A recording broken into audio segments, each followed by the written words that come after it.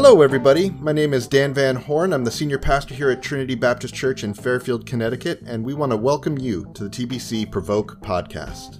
This is where we hope to stimulate, stir up, and provoke you to love and good deeds by taking the conversation we start on Sunday mornings and bring it into the middle of your week.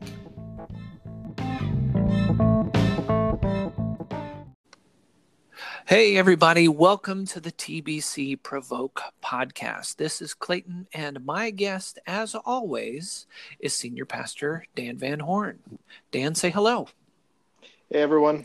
We also have a special guest this week, and that is a good friend of ours and somebody you just got to meet, if you don't know him already, and that's Senior Pastor Tom Kay from Crossroads. Tom, say hi. Hey, Clayton. Guys, thanks so much for having me.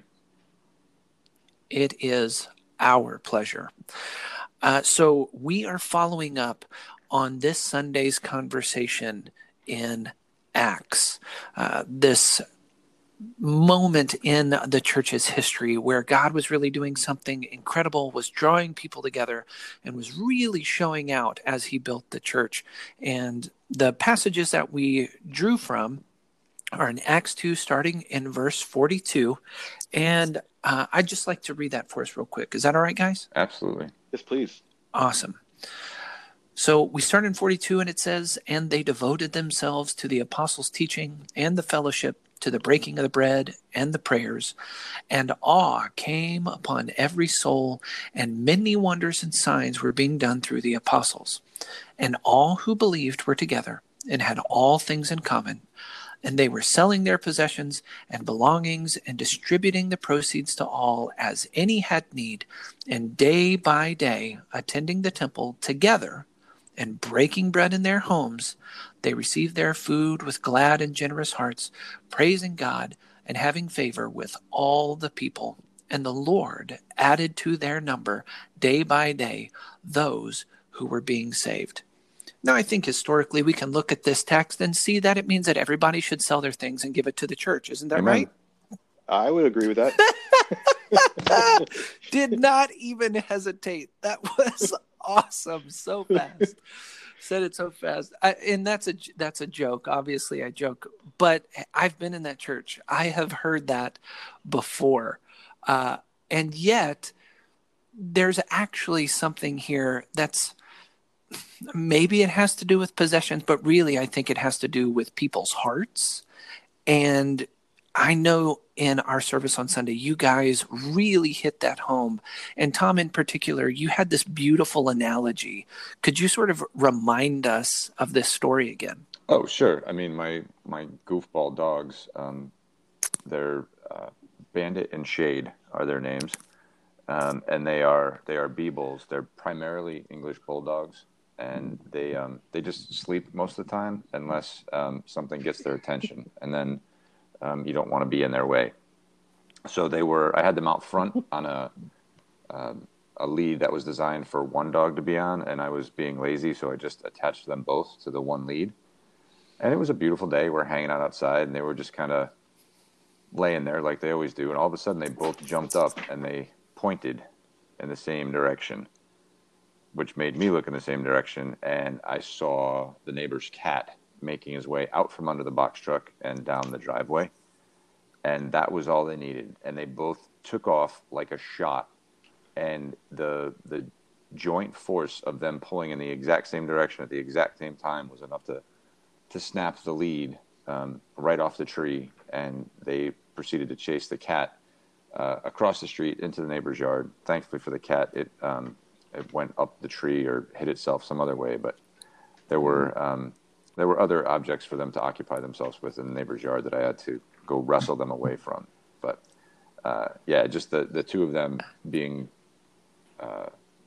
moved by that cat was unreal. And you said when we recorded, you said they were acted upon by this outside force. Right. They were just sitting there minding their own business, and then all of a sudden they weren't looking. It was that, that however dogs do that. They sensed something. There was a tremor in their force, right? So they jumped up. They saw what it was, and like, we got to do something. And they went after it. And you're drawing this analogy without being explicit. You're drawing this analogy to the fact that the Spirit of God really acts as a unifying agent. It's an outside force that acts upon us often. And that when you're listening to that and you find a unity, especially with another ministry or another believer, then you really get this focus on what the heart of God is, and you take off after it. And in your illustration, it's kind of like this force acts on your dogs, and then they take off after the heart of God, i.e., the neighbor's cat. Right. And there's so much. There's so much more. Like, it goes back to Jesus's prayer in John 17, right, where he prays that everyone who believes as a result of the disciples' work would be as one as Jesus and the Father are one. They share the same essence. So that's like that level of unity is something, and it's only through the Holy Spirit that we, as humanity marred by sin, could ever think about such a unity. Mm-hmm. Absolutely. And Dan, you actually had an illustration with Marley, your dog, as well. Yeah, praise God for His hand of protection upon us. That when we start running full force in the wrong direction, He's got a way of protecting us and pulling us backwards, even if it hurts a little bit.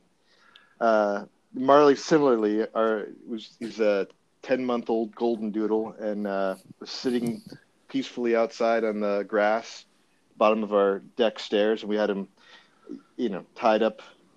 He had one of those leads on where one end was on his leash and the other end was wrapped around a couple of poles on the stairs up to the top of the deck, and Bunny hopped across the yard, and similarly, it's just like, without even thinking, he's just off and running. And the poor thing, when he got the end of his lead, he just whipped his body backwards, and it was like shocking to watch and a little bit painful for him. But I do think, like, we definitely, as followers of Christ, not even just as followers of Christ, as human beings, there are many things that we are driven by, desires, longings, aspirations, ambition, many things that we allow to take that place in our heart of being that acting force driving us forward. And, I think if we took the time to really unpack some of those circumstances in our lives where we've experienced pain and difficulty, some of those situations we couldn't explain, right? There's still a mystery to some of the bad things that happen in our life, but there's also, I think we could probably look back and see how maybe we've kind of gotten out of step with the Holy Spirit, gotten out of step with the people of God, and felt like we were doing things in our own power and our own strength. I think it's much more beautiful thing to see where Tom's dogs were running in the same direction together and could actually, accomplish something meaningful, i.e. chasing the neighbor's cat up the tree. Yeah. So Dan, in your analogy, the leash, it really acts as a constraint of the Spirit, right? Marley has this impulse to chase after something, and we can all recognize that would he only have gone so far as the leash would allow, he would have had great freedom and comfort. But once he gets out past the end of the reach, the constraint of the Holy Spirit, then he's quickly brought back to the reality of its presence.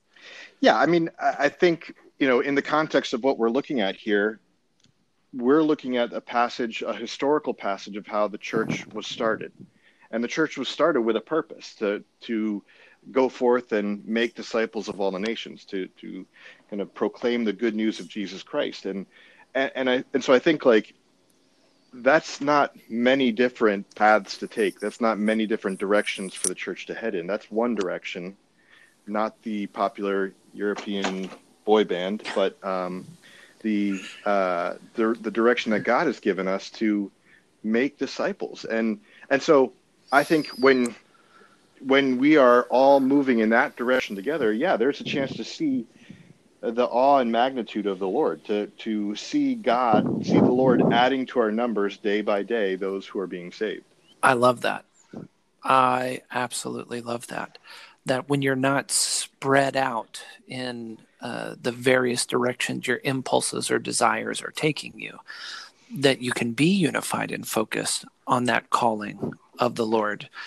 Tom, you sort of mentioned this in our service on Sunday. Yes, those things kind of are a checklist. They're a litmus test, if you will, to see if you are in the way, the most excellent way. Are you fellowshipping together? Are you breaking bread together? Are you remembering the Lord? Are you submitting yourself to the teaching that has been given down to you from those that the Lord has put in your life? But also, are you moving towards that commission that has been given to the church? Because I think there probably are a whole lot of good things out there to do, but not all of them are God things out there to do. And I think, Tom, what you were, when you talked about this in our discussion earlier about this idea of not necessarily checking the box Christians, but Christians that are actually living in the way. There is kind of this sense where we think as Christians, well, as long as I do just enough, I'm doing enough, right? Like as long as I've learned about the apostles' teaching, I've gone to church on Sunday morning, we had the Lord's Supper on the first Sunday of the month, things are good, right? But I think also the scriptures talk about how Jesus came to give us abundant life, and so it's not just enough life, but this life where, as we experience the gladness of heart of running together, in the same direction, there's a joy to that. There's a characteristic of joy of not just the individual follower of Christ, but of the community of faith. So, when it talks about when Luke writes, and awe came upon every soul, and many wonders and signs were being done through the apostles, I think at least in part, it's the people are seeing what God can do when God leads a community like this. One way to express that, and I think I might have used this phrase on Sunday, was the overflow of the Holy Spirit just overflowing out of people.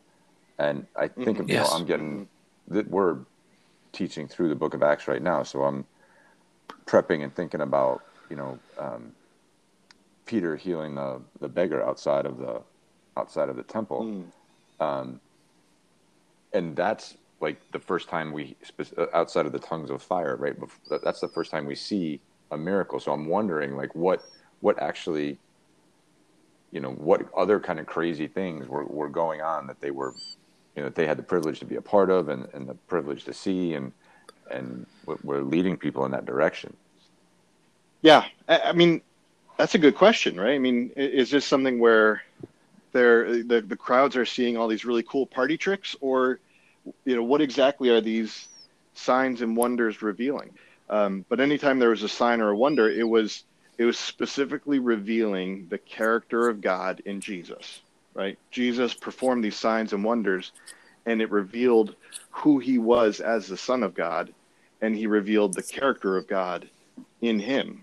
And so, you just wonder, like, maybe, that's part of what brought the crowds together, was not that, there was all these different things going on that were a lot different, that were amazing. It was this revelation of Jesus, this community where Jesus was being not just preached and proclaimed, but people were they were having all these aha moments in their hearts and minds where it's like, wow, okay, yeah, that's the Son of God. That wasn't just some man from Nazareth. That was actually God himself. And so maybe that expression of the character and nature of God sort of breaking in, the kingdom breaking into our world, that kingdom culture breaking into our culture, there's probably no way they could list every single one of those things. And so they wrap it up by saying, and awe and wonder was upon them, and miracle events were occurring. I have a kind of a question for along the lines of what would it look like in our churches today? And I think it is something that our churches should be these communities where the awe and wonders of God are seen each and every day. And it's not necessarily the supernatural in the sense that, we might, that might sit funny with some of us, right? But sometimes, it can be the miraculous of people's, the miraculous nature of people's compassion, the miraculous nature of people's selflessness and sacrifice, the miraculous generosity of a church to care for those in need within their community or even outside their community. I wonder, what does it look like in our day and age for our churches, Trinity or Crossroads, to be a community of faith where Jesus is seen in our gatherings in such a way that people are drawn to Jesus. People who are far away from Jesus are drawn near to Jesus. Where people are full of awe and wonder at what he is doing. And what he has done. Sorry, go ahead. Yeah, no. I was just gonna chime in. I think, right. So God is constant and he's unchanging, and his character is perfect. But as we look through the record of Scripture, we see him responding to his people in different ways, right? So, to your point, Dan, like what would it look like in our churches today? And I brought up the Fairfield County as an obstacle to the community, to this type of community. And man, I as simple as it might sound, but what would a community of people who are slowed down and who are intentionally engaging in things like silence and Sabbath and solitude, like what would that look like from outside eyes looking in? Like, I think that could be awe-inspiring. Like, oh my gosh, these people, like, they're serious about what they're doing, and it's changing, like, the decisions that they make about their calendars and their daily lives and where they invest their time. Yeah. I mean, I think that could be pretty awe-inspiring. Yeah. And transformative too, in the sense that, like, that's not something we would do with just like the adults. Like, that's a whole family, like, activity. Transformed. Yeah. And so like, for a whole family to practice the Sabbath would be very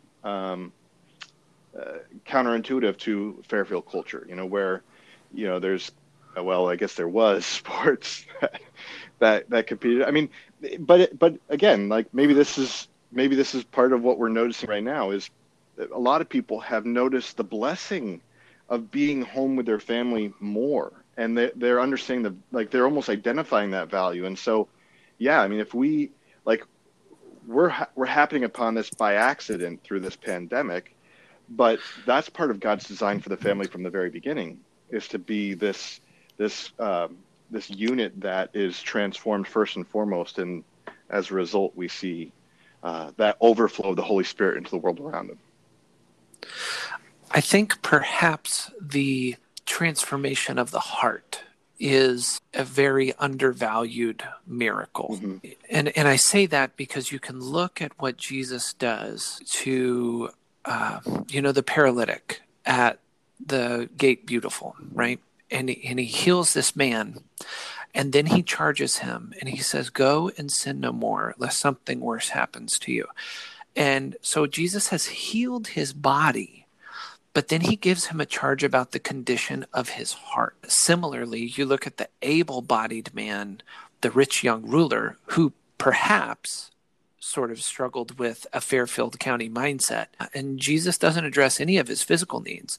He addresses the internal needs of his heart condition first. And this man is not transformed. Yeah.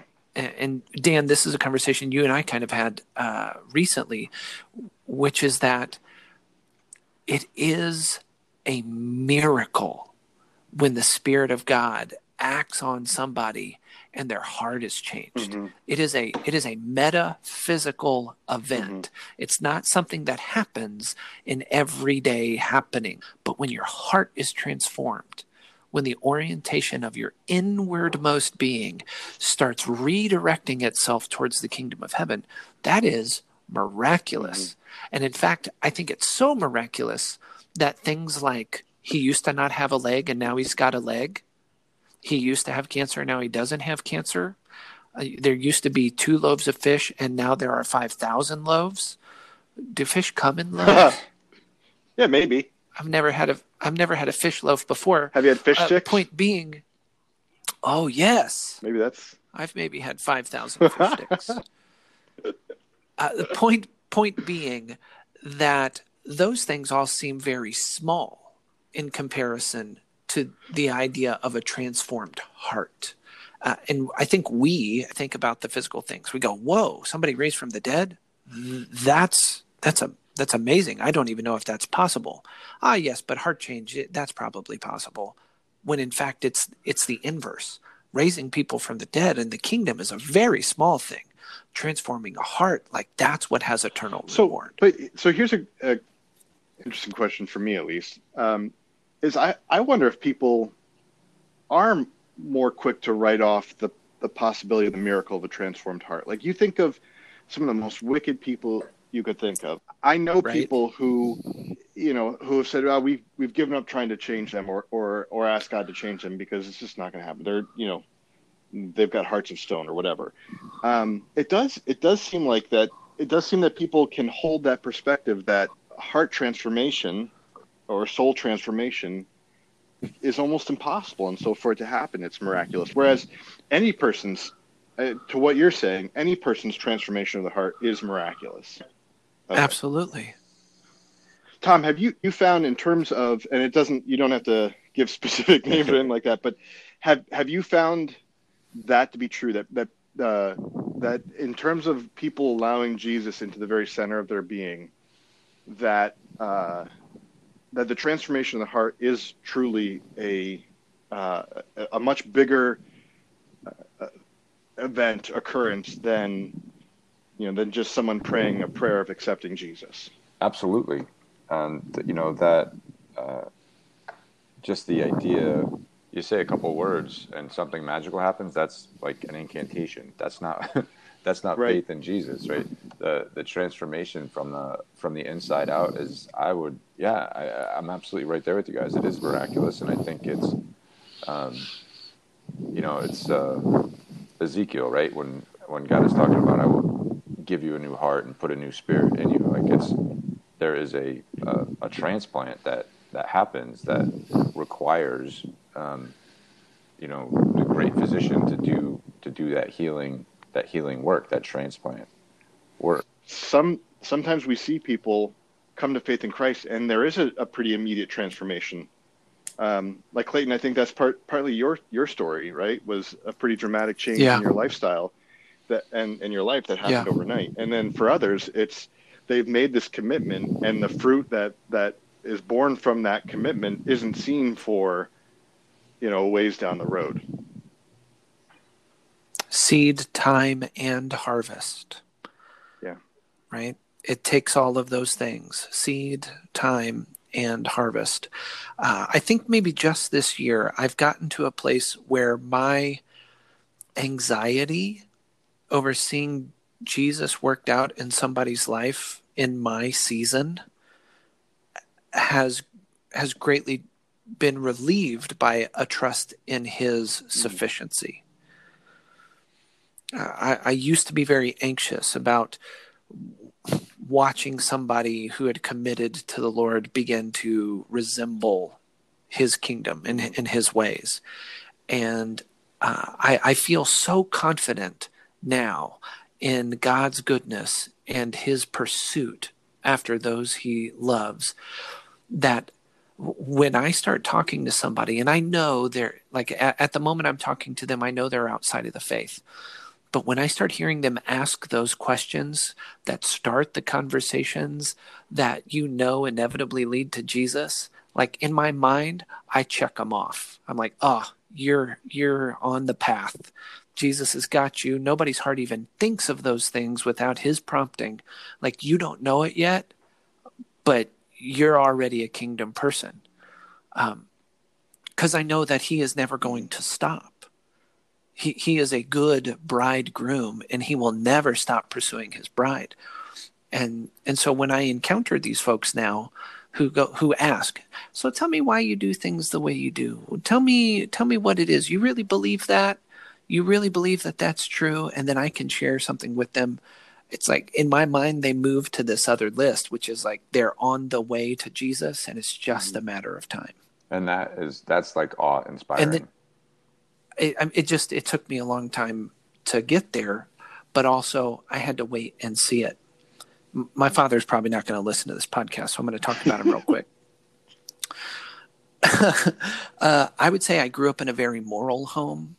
I knew that if I lied or I stole, that I was going to catch the belt, and that was a good thing for me to know. Otherwise, I would have been a much more vibrant lying thief. And so I became a believer, right towards the end of college. And Dan sort of mentioned this. It was a very big change in my life, like my character, my nature, the very core of what I am shifted. The change was so dramatic that I became a joke in my community.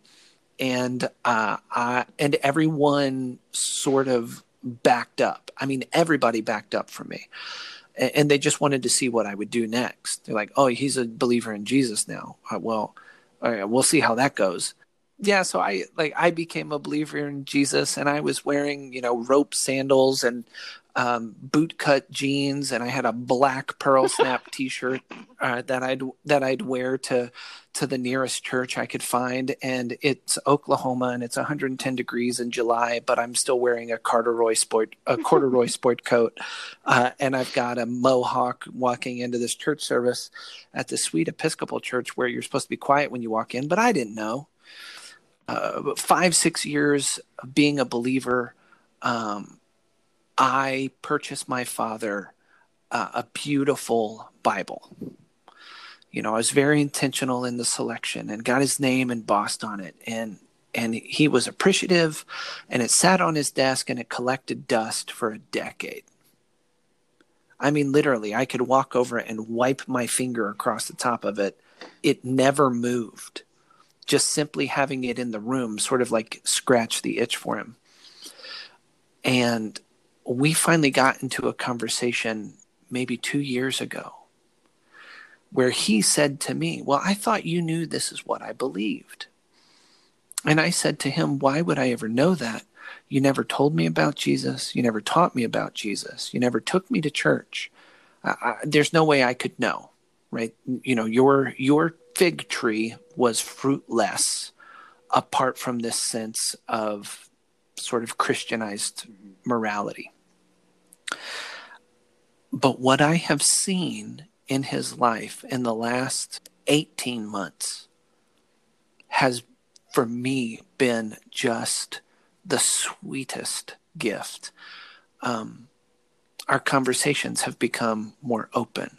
His declarations about faith, still very subtle, have been very clear. Like no beating around the bush. Not, well, I think everybody should probably get to know a little bit about Jesus. He's not as dramatic as I am. But when he says what we need now as a community and as a family or as a nation is to come to Jesus, like I know he means it. And that's something a decade ago, wow, he never would have said. And so it has been things like that, but it has also just been this growing confidence in the power of God. When you say God is sovereign in all things, you either mean it or you don't. And I'm going to lean into that confidence in my own life. And so when I meet somebody and they start saying, I got this question about like why we're here. What happens next? How should I behave in this present moment? Just immediately I'm like, oh, he's working in him. He's working in them, and he's so good now that he has started to work in them.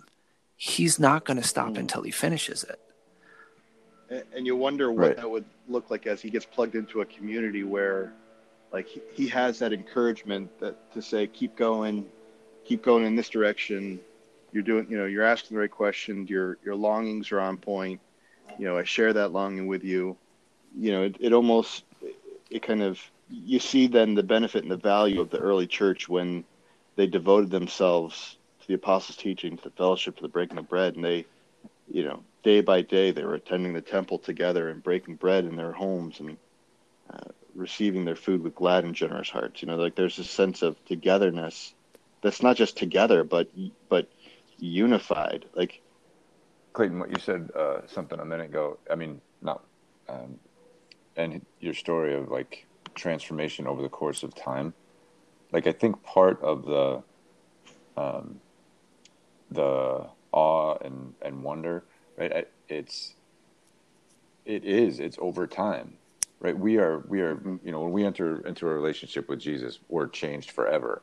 But from that point on, we're forever changing, right? And that in and of itself, like, that's miraculous. That's just the fact that he will see us, like, we come into a relationship with Jesus, and whether it's the seeds being planted and watered, or once we come to faith in Jesus, watching somebody grow in Christ-likeness, like, that's a miracle daily. And it comes, it's often cultivated, and not often, always cultivated within a community of other believers. That is awesome. And so, church, that is where we are at. We get a glimpse here in Acts 2 of this community that has been forever changed by an interaction with Jesus, by the Spirit of Jesus, and many of them at this point, the person of Jesus. But from that moment on, they are forever being changed as well. So now I've just got to put it out there. If you are listening to the podcast today, if you have been in church faithfully for years, but you do not feel like you have had that forever changed encounter, then I'm going to ask you to speak to the Lord today. If you have had that moment, if you can look back in history and you can go, there it was that season of my life where the Lord became real to me and I was forever changed, then I want to encourage you to continue to walk down that path, that forever changing path of growing into Christ-likeness through the power of his Spirit working in you. But I want you to do it in community. I want you to be gathering together with others. I want you to be sitting down and breaking bread and remembering what the Lord has done for you. I want you to be sitting underneath the teaching of the Scripture and let it wash over you, change your mind, and work itself out in your heart. And as you do that, in your life and in the lives of those around you, awe will come on those who see your life as a testimony, and they will inquire as to why you are different now than you were before. And that is the sweet-smelling aroma of grace. That is what draws people to the Lord. So be kind and be generous with your sharing of your story, and invite everyone you know to come and meet this Jesus that causes you to be forever changed and is gracious to you while you are forever changing.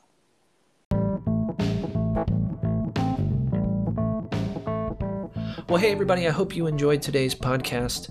I hope this provokes you unto good works, that as you hear and think about these things, that you would strike up these conversations with others, even if it's just to say, can you believe what those two knuckleheads said? But it is our sincere hope that this conversation leaves Sunday and enters into your life where the boots are on the ground, it enters into your relationships, and it begins to shape and mold how you see yourself as a believer, but also how you see yourself as a part of this community. We love you. God bless. Amen.